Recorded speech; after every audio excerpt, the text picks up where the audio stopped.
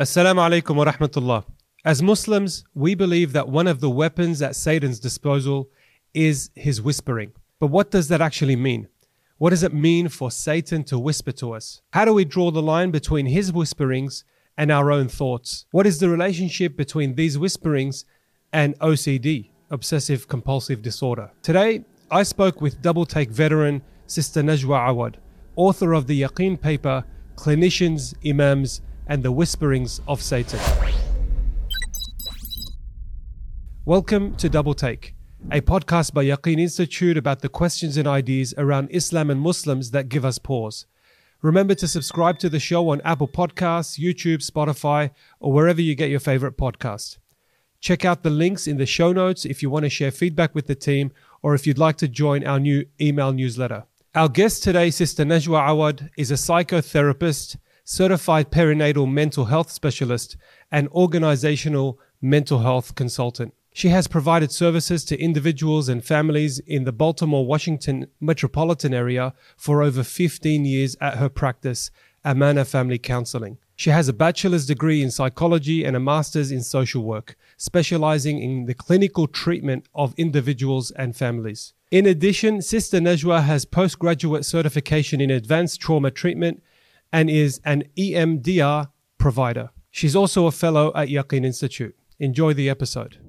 Assalamu alaikum, Sister Najwa, and welcome back to Double Take. Wa alaikum assalam wa rahmatullahi wa barakatuh. Thank you so much for having me. Thanks for joining us again. In Surah Taha, when Allah subhanahu wa ta'ala describes how Satan misguided Prophet Adam into disobeying Allah subhanahu wa ta'ala, he says, فَوَسْوَسَ إِلَيْهِ الشَّيْطَانِ, meaning, then Satan whispered to him. When I was growing up, I often heard about how Shaitan whispers and tries to influence us to move away from the path that is pleasing to Allah subhanahu wa ta'ala. These whispers are called waswasa. And Sister Najwa, you have a long history of working with mental health cases, and you have a specific interest in this topic of waswasa. So I'm going to ask you point blank, what is waswasa? That's a great question and something I really enjoy talking about. Waswasa is essentially whisperings. And I think a lot of times when people think of waswasa, they think that waswasa only comes from shaitan. It does come from shaitan. And we see that in ayat in the Quran with Prophet Adam. And Allah said, then Satan whispered to him. He said, O Adam, shall I direct you to the tree of eternity and possession that will not deteriorate? So we know that waswasa can come from shaitan. We also know that waswasa can come from our nafs. It can come from internally. And we see that in the ayah. And we have already created man and know what his soul whispers to him. And we are closer to him than his jugular vein. And so we know that the waswasa can also come from within. And then lastly, we know that waswasa can come from humankind and from the jinn. We see that in Surah An-Nas, min al-jinnati wal-nas. So waswasa can also come from the people in our surroundings, but also from the jinn.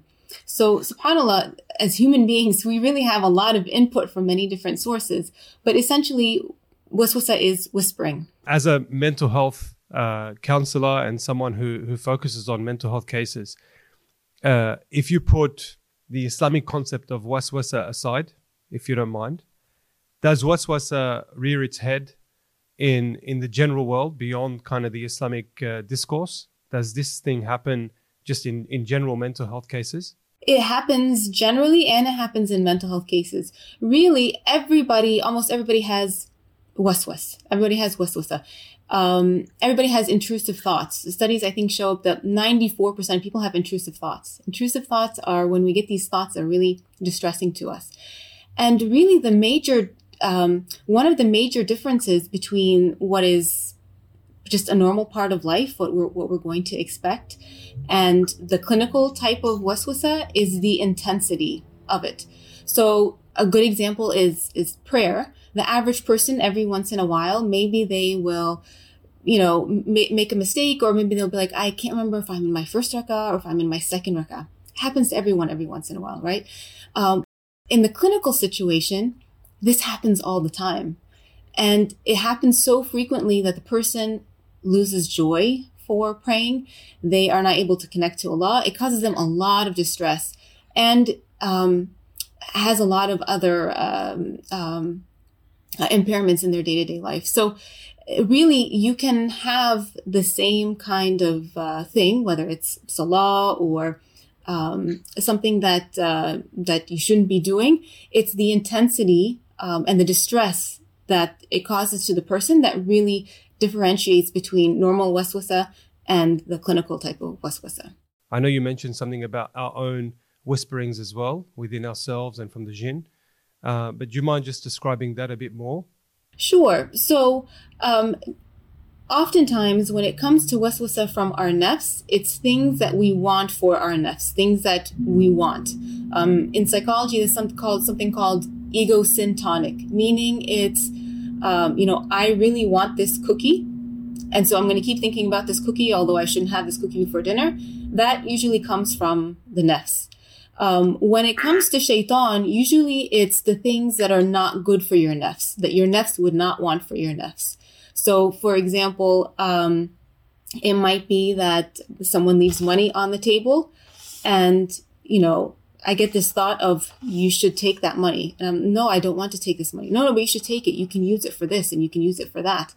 And so that is more likely to be from shaitan. So, Sister Najwa, before we move on, I just want to make sure I understand this fully. Are you saying that everyone experiences waswasa? Is that a very common thing? Yes, everybody experiences waswasa. It's part of the human experience, and it started with Adam alayhi salam, and it's going to happen to all of us. It's just how much does it happen to all of us that determines if it's normal or if it's abnormal. Okay, and then when you say abnormal, you're talking about like excessive waswasa. And so when someone kind of comes to your clinic and you realize that actually they have waswasa, excessive waswasa, do you define that as like a spiritual illness? Is that something that they need to fix religiously, or is it something that is a clinical issue? When people come to me, most of the time it's because they're extremely distressed by the waswasa. And most of the time it has absolutely nothing to do with their, that it's not from a spiritual perspective.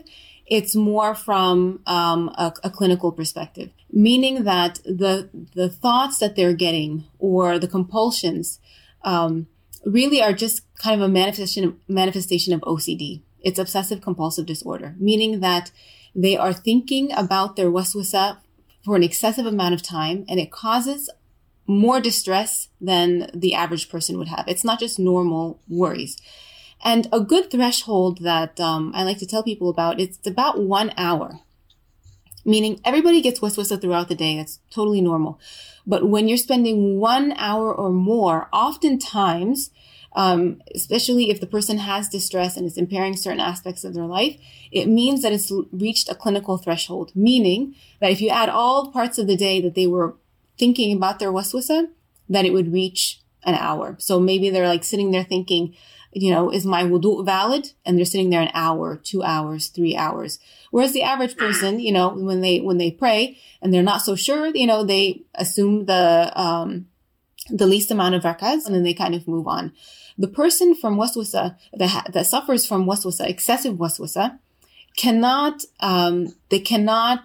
pull themselves away from stopping to think about it or trying to neutralize it, which is the compulsions, trying to have certain mental acts or do certain things to neutralize the excessive thoughts that they're getting.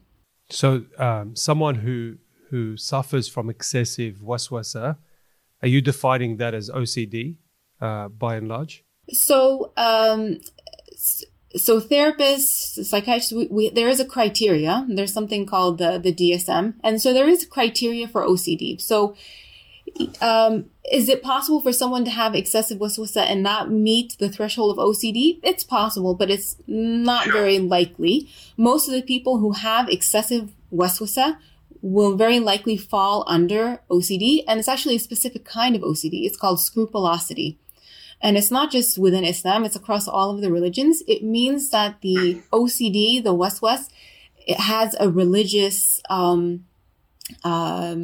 it's about religious content, whether it being, tahara or ibadah, all of their waswasa is related to something spiritual, spiritually related, although they are not necessarily spiritually deficient themselves.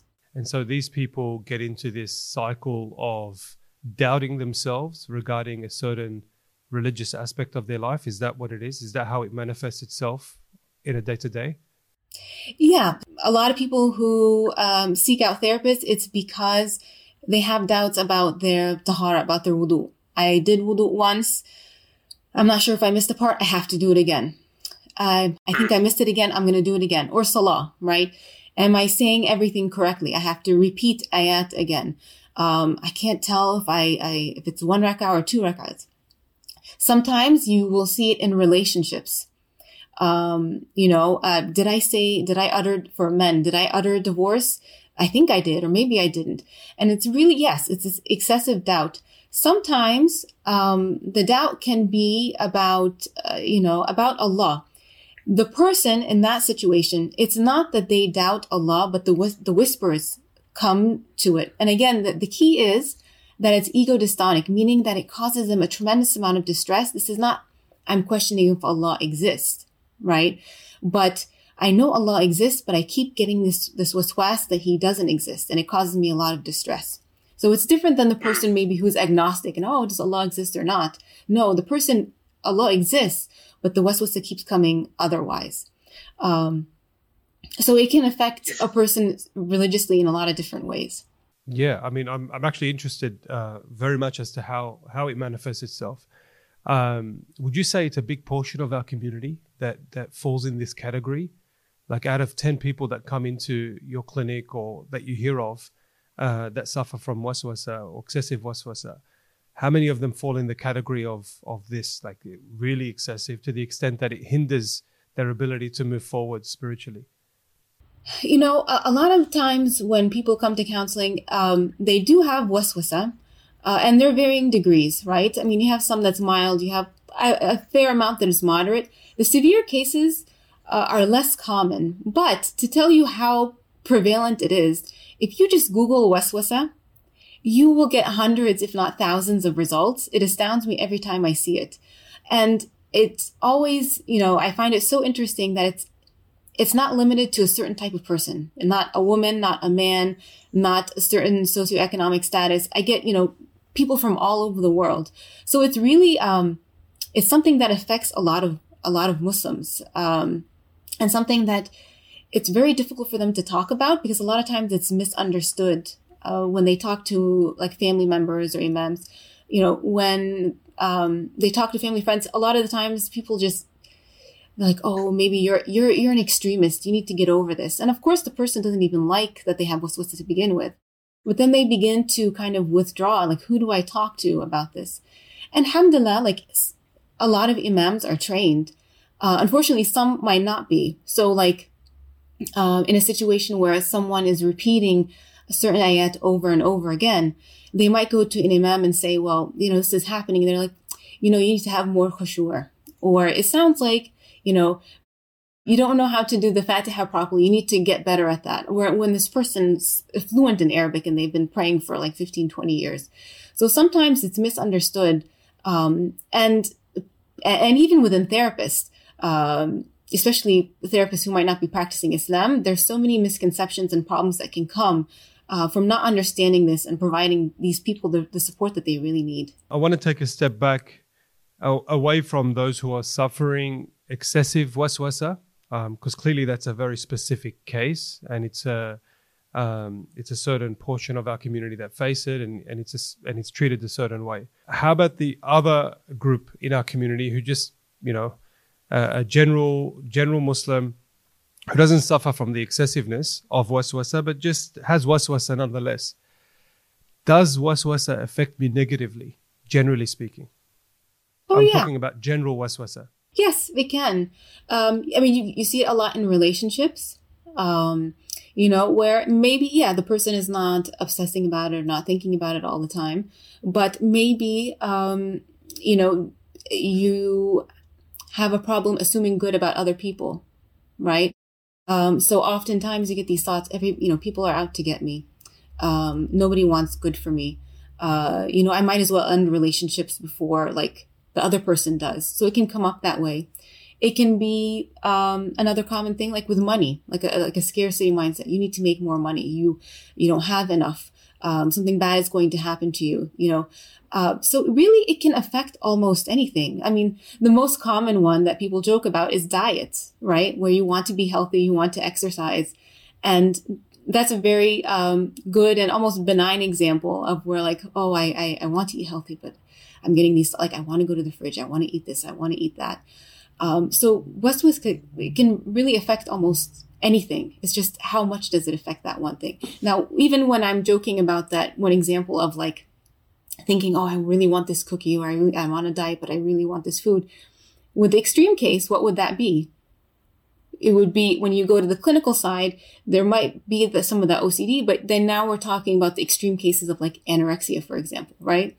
So everything is kind of on a spectrum in terms of the catalyst that initiates the waswasa. Is it fair to say, I'm going to probably go slightly off script here, but is it fair to say that waswasa is necessary to improve? Because for me, having those doubts challenge my thinking and force me to question whether or not I'm doing something correctly or properly. And so having that challenge in my mind and constantly questioning whether or not I'm doing something good forces me to improve. Like, wouldn't it lead me to, say, perfectionism, or wouldn't it lead me to doing something properly? Well, I think that's being, reflective. It's and having good insight and kind of wanting to improve yourself. But, there is a difference between like ihsan and perfectionism. Like ihsan, for example, is I want to get better, especially when we're talking about Allah. I want to recite more Quran because I want to get to Jannah, because I think it's an important goal to have. I might not have the best tajweed, but I want to keep getting better at it. It's something that I'm lacking in. Whereas the person with waswasa, or the person who goes after perfectionism, usually it's not rooted in wanting to get better. It's rooted in fear, and it's rooted in avoiding punishment. So while you have the person with ihsan who is like, I want to memorize more Quran, I want to recite more Quran, I want to do it to get closer to Allah because it's something that's good for me. The person who suffers from waswasa, or even like perfectionism, is I need to perfect this because if I don't, something bad is going to happen. Allah might punish me, or I am not good enough. And the really interesting thing is you have both people striving for the same thing, but one actually gets closer to their goal.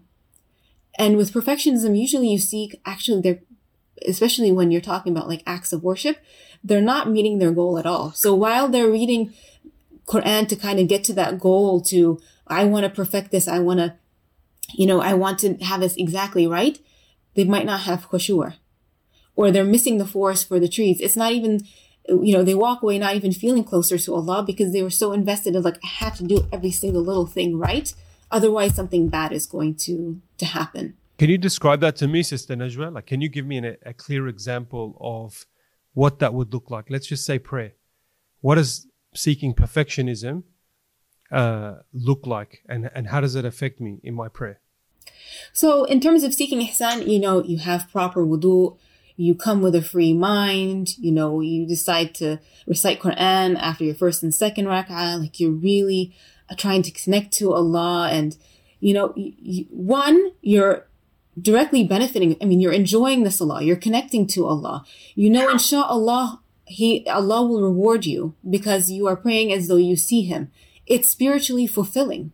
It's a good experience, and you hope and you pray that Allah will accept it, but you walk away like, I really enjoyed that. Like, I connected with Allah, and may He accept.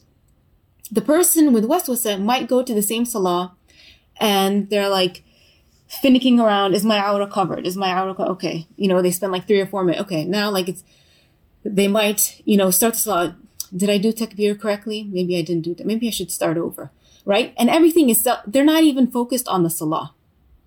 They are so, it's like, like I said, they miss the forest for the trees. They are so focused on maybe like pronunciation. Now, of course, the person with the pronunciation is going to be good, right? And they're going to enjoy reciting the Quran.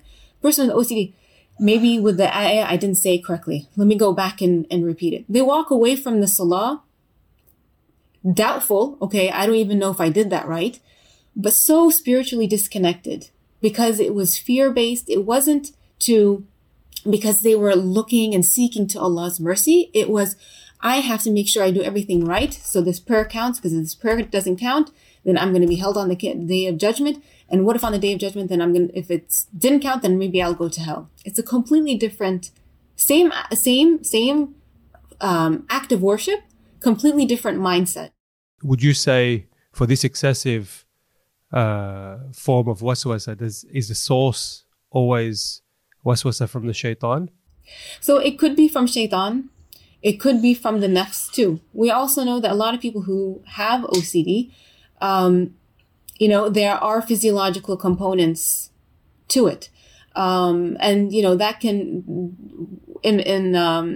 that is tied into the nafs, right? The nafs is composed of who we are and our dispositions and our preferences and our weaknesses and all of that. But there is a medical component to it oftentimes too.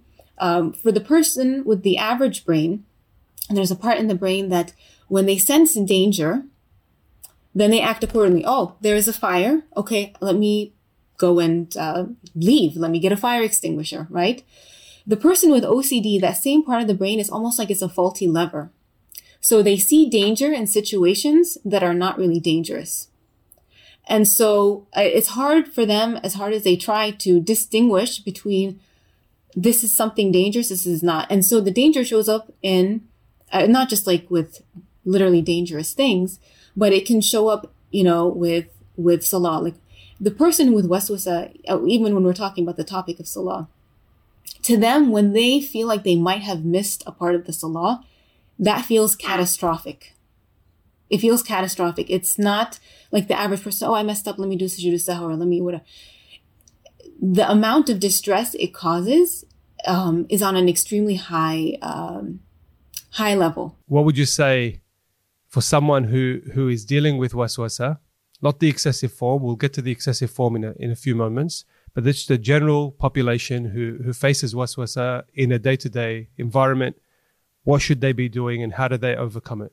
There's a lot of overlap between general and, the clinical.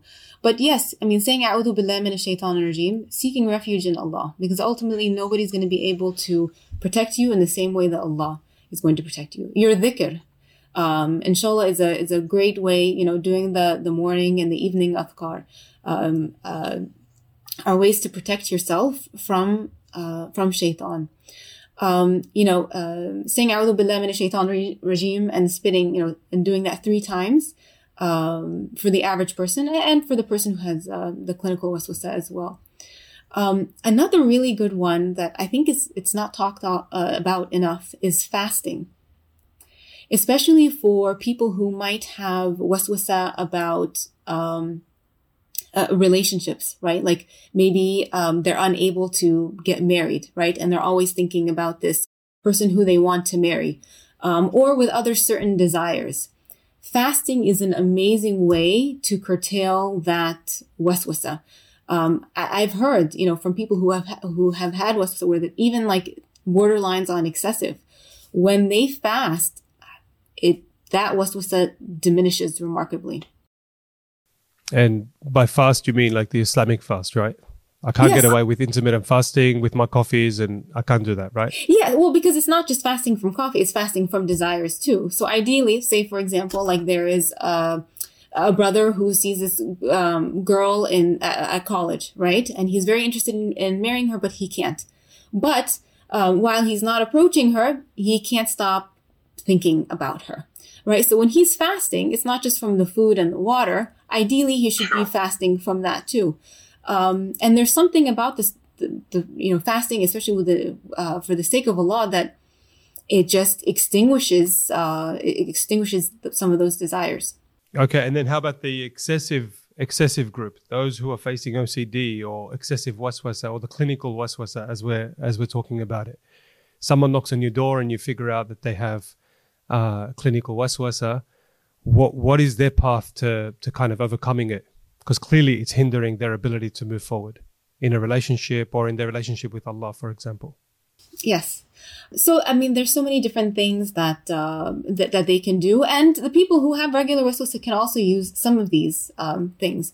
One of the best things that they can do is start out with their cognitions. And this is like falling back on the Islamic principles and the Islamic concepts, especially when people are extremely fearful of Allah in a way that it's debilitating. We need to fear Allah, right?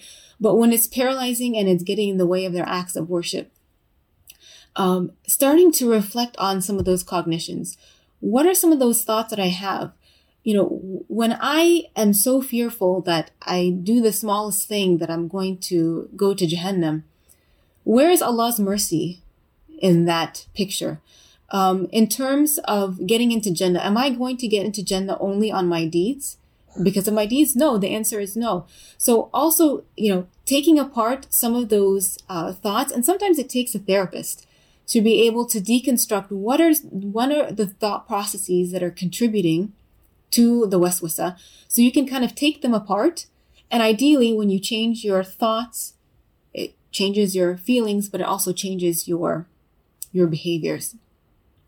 The other thing about people with excessive waswasa is that the rulings are actually different for them. And this is something that each person with extreme waswasa should talk to an imam about. This is not like a general fatwa.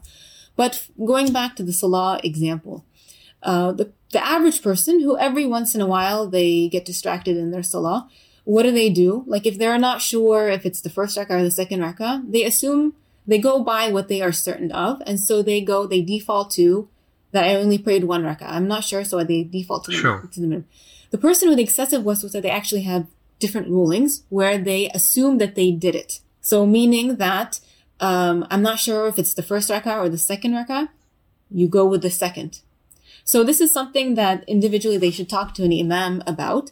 But the default is that they did it correctly. Whereas the average person who every once in a while has doubts, did I complete my fast? Maybe I invalidated it by accident. You know, whereas the person with waswasa all the time, I swallowed dust. Maybe I did this to break my fast. That's very interesting, actually. Let's say someone's not sure if they have wudu. The general public would say they know that they're certain that they made wudu, but they're uncertain that they broke their wudu. So they just stick to the certain. And so they have wudu. Whereas the person who's diagnosed with excessive waswasa, if they're in that camp where they know they made wudu, but they're not sure if they broke the wudu, what would happen to them? So say like the average person, they're making wudu and they are like, I don't know if I washed my left hand, right?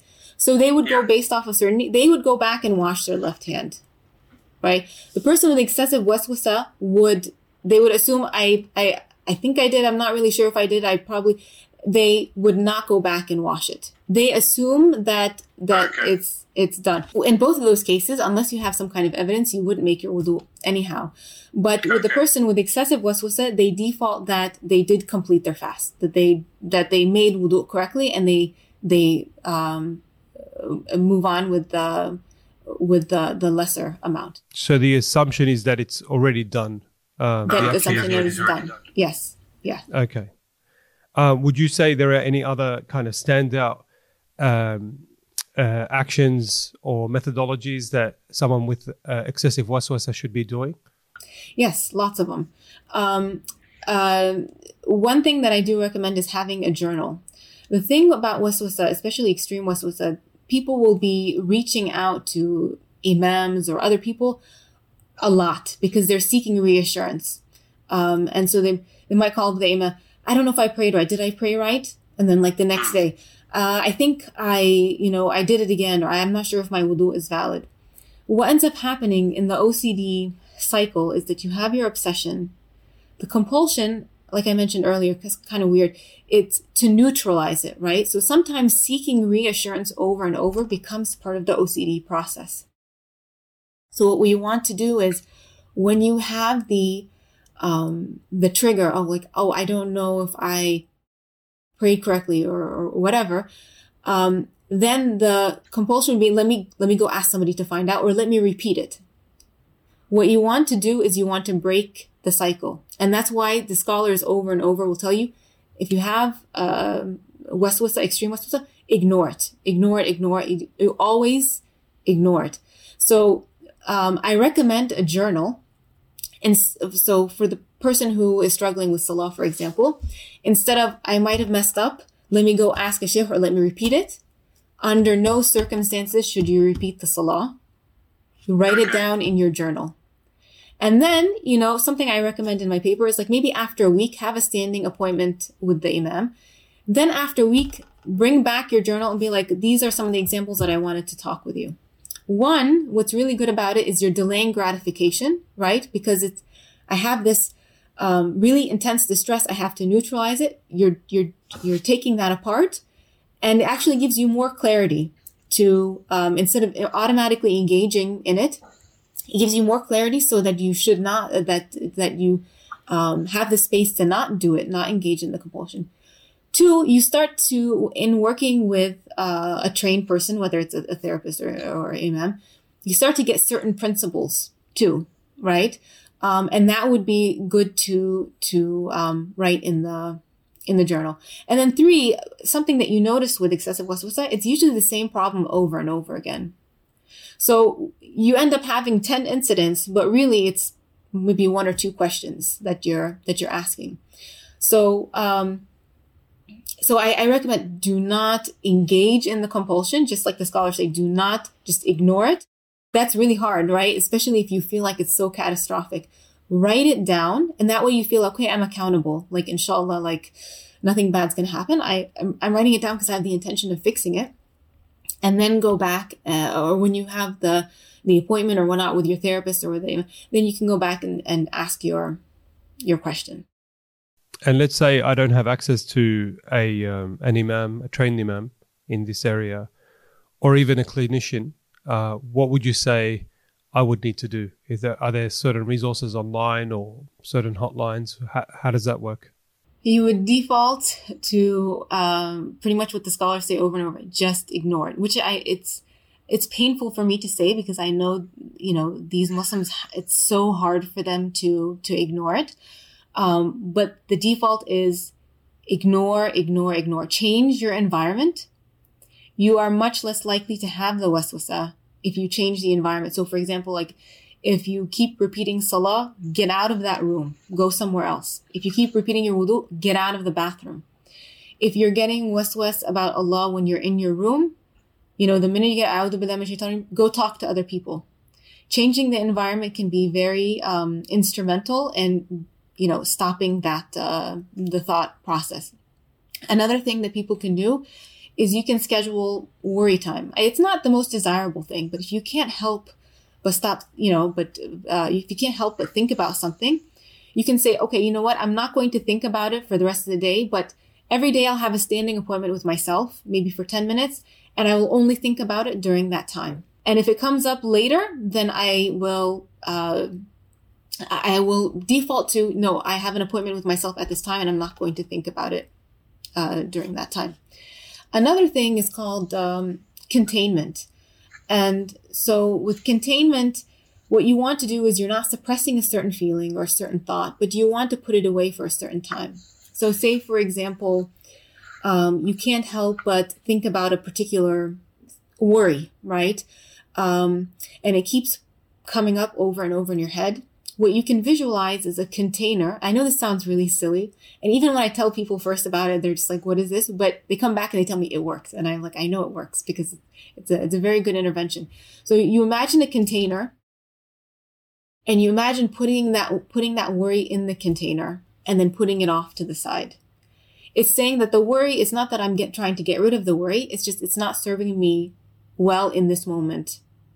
And so I'm going to put it away for a time period. And when when it's more appropriate, I will go ahead and bring that, bring the thought out and think about it and then put it back.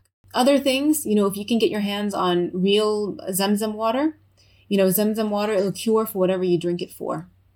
So, Zamzam water, if you drink it to cure your waswasa, that is, if you don't have access to imam or whatever, that will help. Black cumin, there's a lot of research on black seed, and that it has good mental health benefits and reducing anxiety. You can take black seed, and then dua more than anything, keeping that alliance with Allah. In the middle of the waswasa, it feels like almost like, how do I explain it? Like almost like you're like this imaginary battle with Allah, although it's not. It's with shaitan, right? Like shaitan wants to create that barrier between you two. And so, beseeching Allah, it's like, Allah, you know my struggles. Please heal me. Please cure me. And just continuing to make dua with the resources that you have.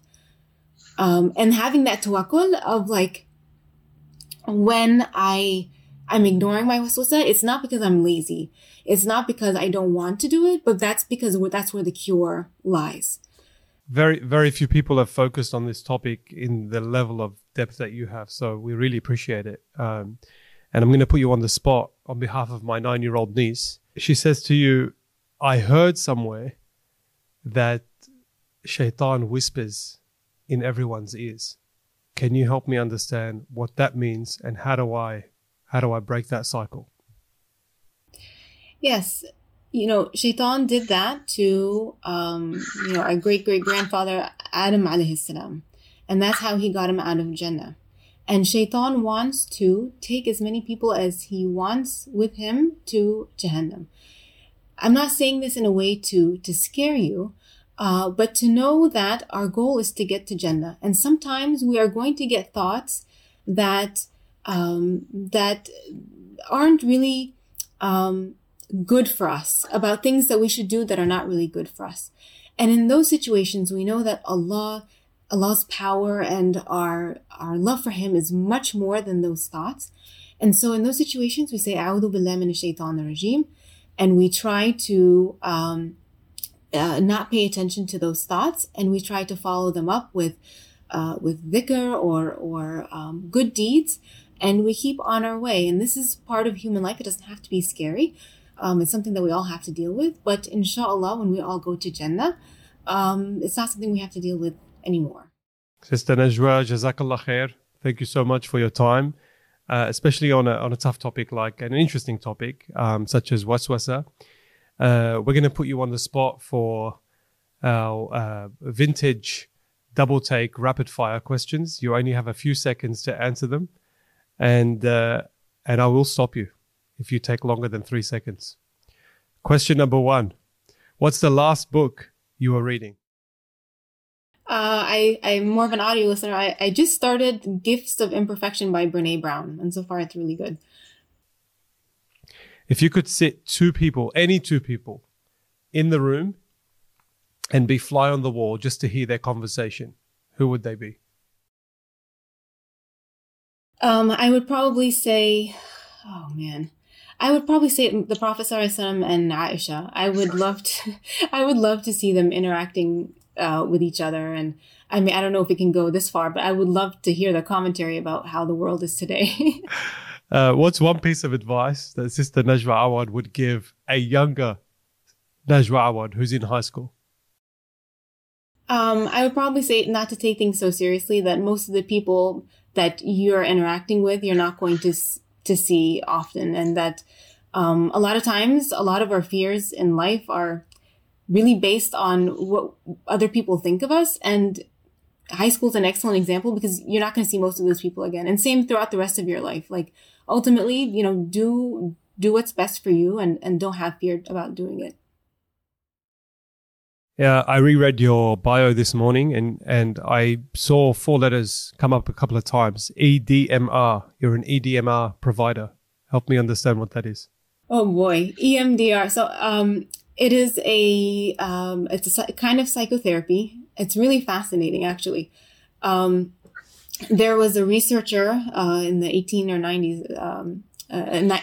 Anyway, Dr. Shapiro, what she found was that when clients bring trauma in session, and they do bilateral